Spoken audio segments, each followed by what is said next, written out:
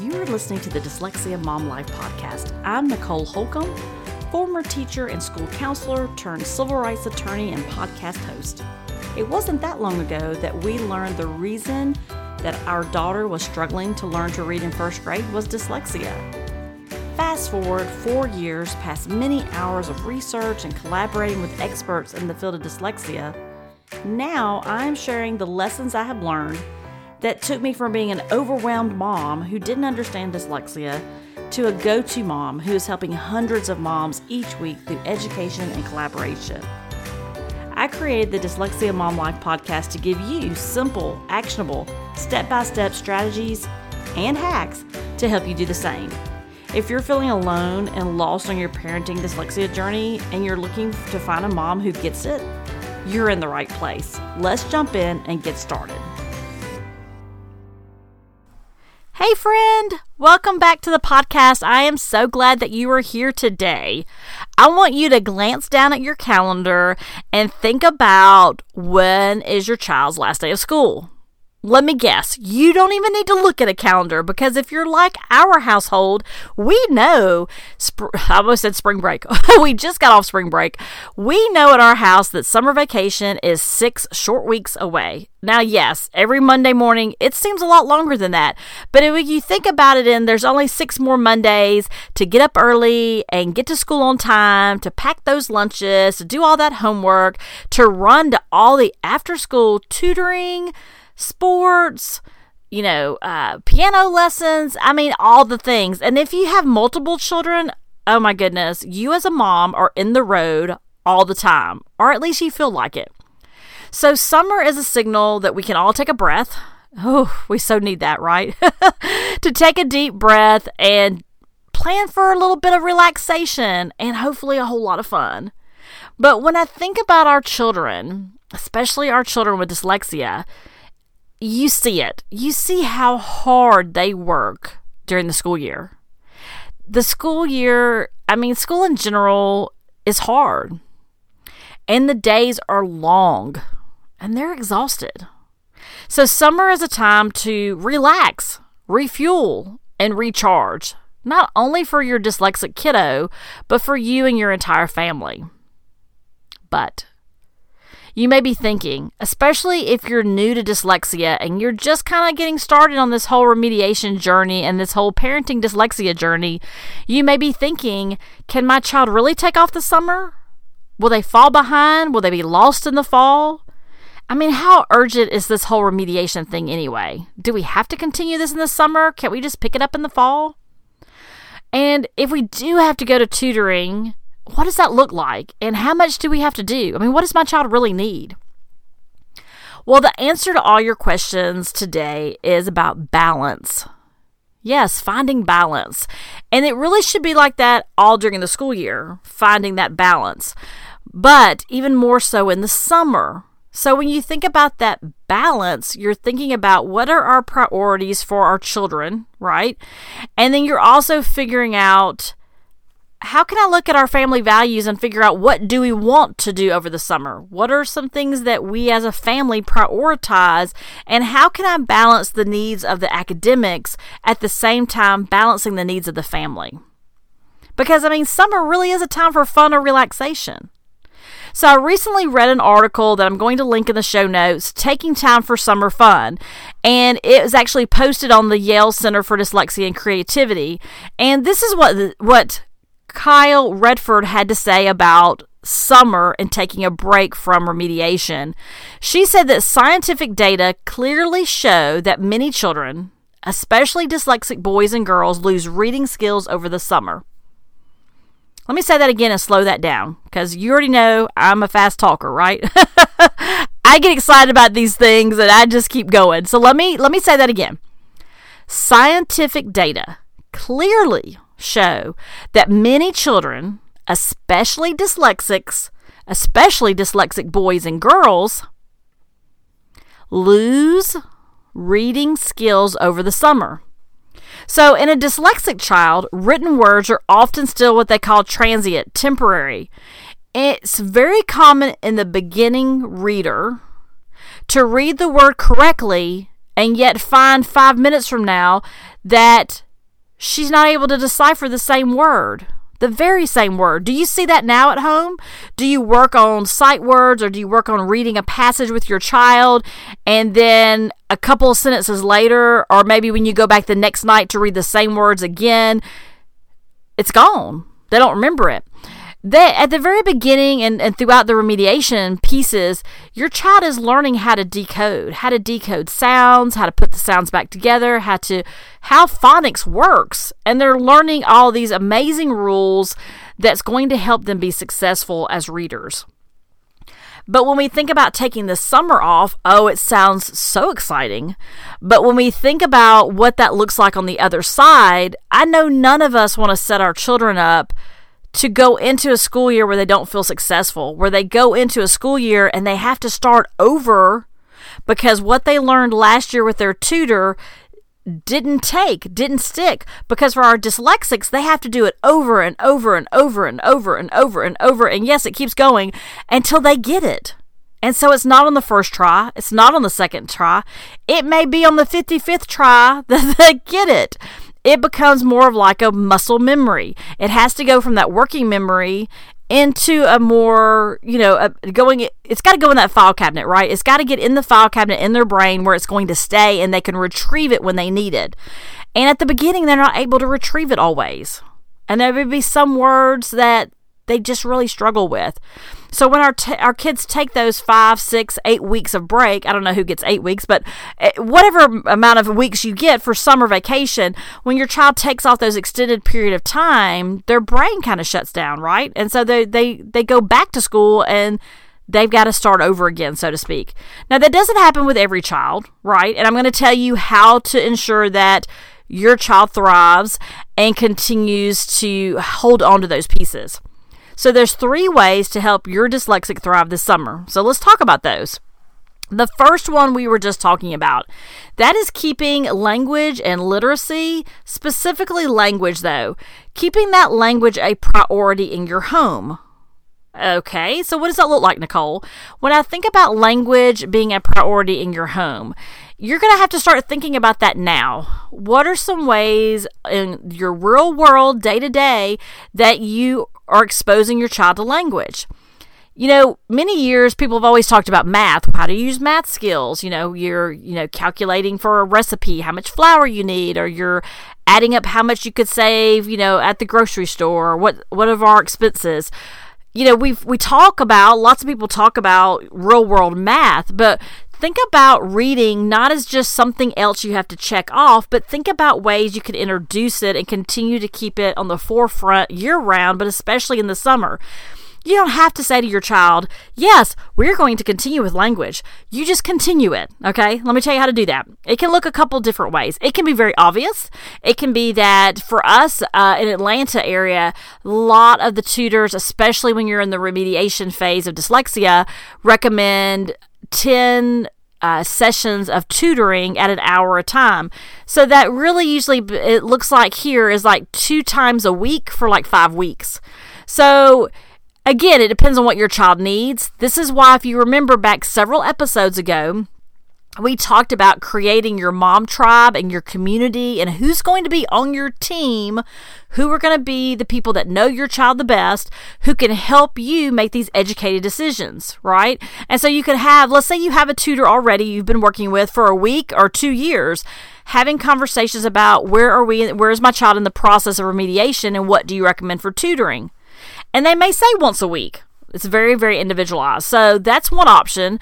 And having that conversation with your child, it really is a relief to many children to do. I mean, they're not going to tell you this, but to do the tutoring in the summer, because when you're doing it during the school year, you still have math homework and science and social studies projects and study guides and things you have to do and after school activities. But in the summer, you may have some day camps. You may have some things that you're doing as a family, but there's not a lot of academic responsibilities on your children. And so it really is a great time for them to really practice those skills, those decoding skills they've been learning, and to have someone that's trained, that knows what they're doing and knows how to help dyslexics. And if you already have a private tutor, You probably already had this conversation, but hang tight because I'm going to introduce a few other things for you today. So this is not, something that if you already have a plan for this piece, hold tight because we're going to talk about a couple other things. But at this point, if you haven't had a conversation about summer tutoring, then think about what that looks like. Another option is dyslexia camps. We're in Atlanta, and so we have a number of dyslexia schools, and these schools offer camps in the summer. Sometimes they may be a 1 week all-day camp. They may be a couple of weeks. The great thing is two things. One is they structure it like a regular camp. They have fun. They do activities just like you would do at any other camp, but they also embed in their day some time to spend on literacy and on language skills and really working with our children. It could be writing and spelling. It could be whatever that program looks like. So they embed some of those pieces during the day. So the child gets some of those pieces, but they don't feel like they're in school all day. It's not summer school with quotes in the air, right? And the other great part about that is, at least in the Atlanta area, and I know some of the camps I've looked at that are overnight camps that are more like weeks and weeks, like 4, 5, 6 weeks of camps, is that you don't have to attend the school to have the benefit of attending the camp. So even if you don't attend a particular school, you can still sign up for the camps. So look at that in your area. It may even be that you have a relative in another state, another city that has a dyslexia school that you've been interested in, where maybe you can go visit for a week while your child goes to day camp. So there's a lot of opportunities to kind of think outside the box as parents as to what that looks like. Ultimately, though, that really obvious decision to remediate and continue those remediation skills, that's a decision you have to do. That is a decision that you have to make. The decision to remediate or not this summer is a personal decision. We know that finances absolutely play a part of that. We know that vacation schedules may limit your options, or they may help make your decision easier. So if you decide that, yes, I do or I don't want to do the tutoring, you still have other ways to infuse and continue to nurture language. So one of the ways is just continue to have your child have exposure to words and vocabulary.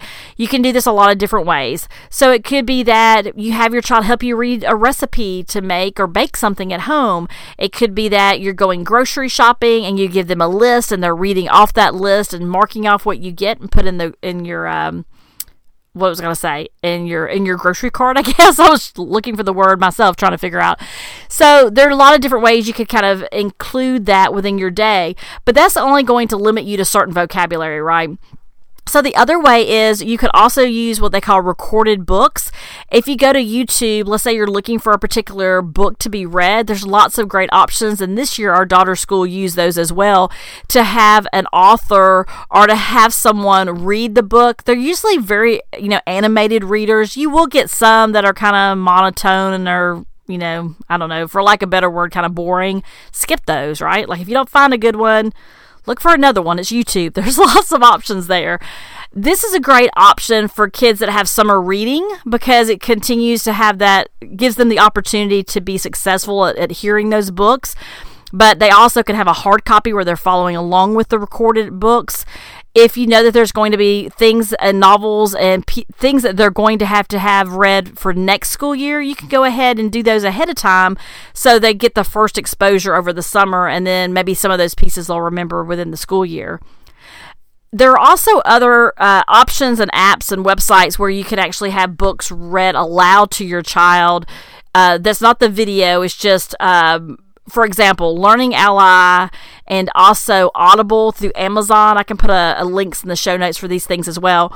On those two, Learning Ally and Audible, they both have options where you can have a ebook but have it read to your child, and both of them have an option where it will highlight the words as your child reads. If your child needs a definition of a word, they can click on the word, it will pop up a definition and read it to them, and so they can actually see the written word highlighted as the book reads to them. And so with the recorded books, you just literally have a video of someone talking to you, right? Your child could be holding the book if they wanted to read along. But many times the recorded books or the read alouds are great, especially on trips where they can listen to books. But I also want you to think outside the box. When we talk about language and being around vocabulary, that can look many different forms, right? It doesn't have to be a novel. It could be graphic novels. It could be poems. It could be that maybe you have a karaoke night and your child's reading song lyrics, right? It could be that you go to a local museum which is a great opportunity as well, and your child's reading information about a particular exhibit. So really think outside the box yourself and challenge yourself to think about how are there ways that I can infuse vocabulary and language into the summer and make it fun. It doesn't have to be not fun. Reading can be fun. So number 2, another way that you can help your dyslexic thrive this summer is through nurturing talents, gifts, their interests. I know that's not a surprise if you've been listening for any amount of time. I'm really big on nurturing these kids' talents. And one is it increases their self-confidence, which we want, their self-image, but also many times these gifts become their job in the future. And there are going to be so many jobs that we don't even know what they are right now because they're in the future and we don't know what they're going to look like.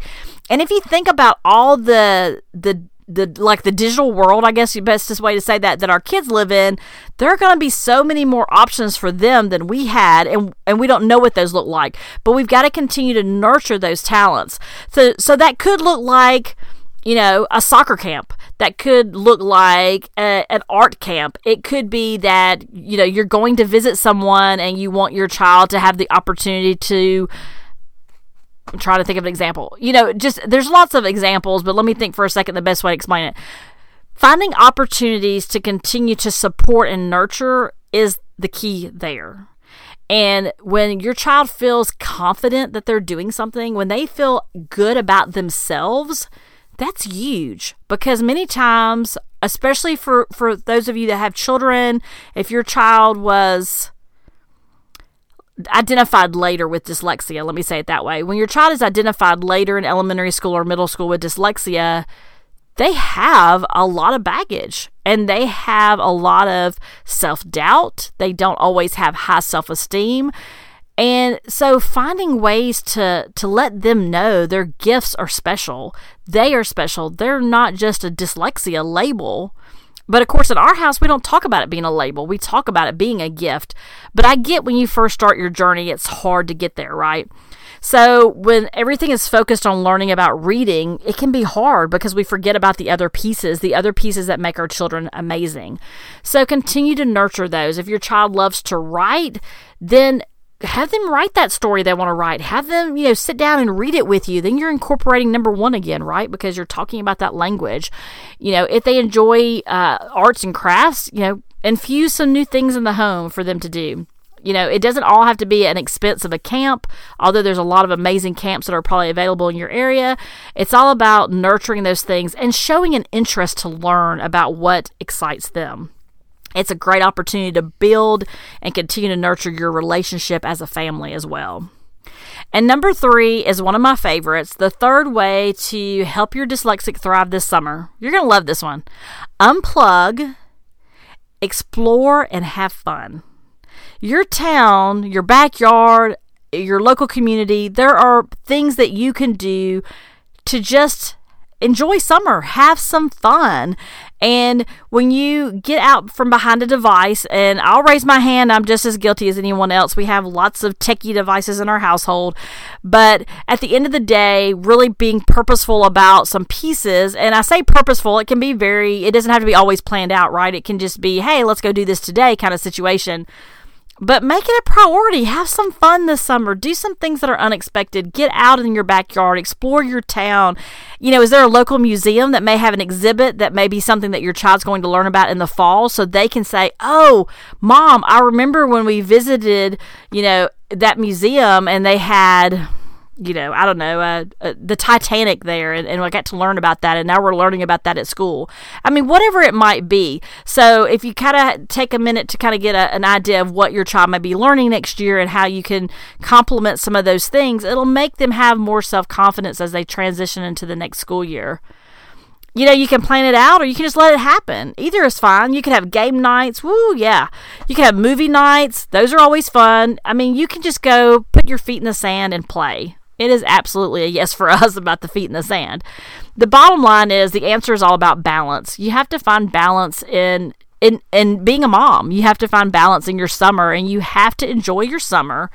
And at the very top of your list, when you think about balance, I want you to trust your mom instinct. Trust your mom instinct. If your instinct is saying it's too much, then take a minute back, right?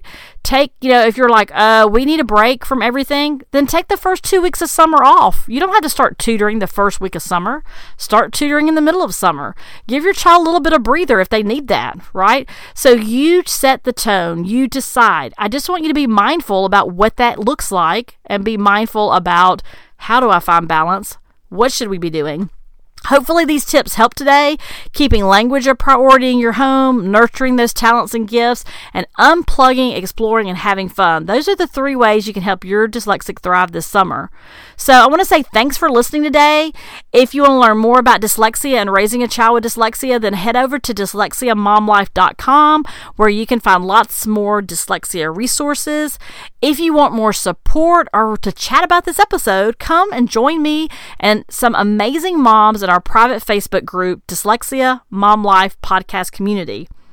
Be sure to introduce yourself to the group. We would love to meet you over there. And I want you to have a great week. And remember, you got this and I've got you. Take care.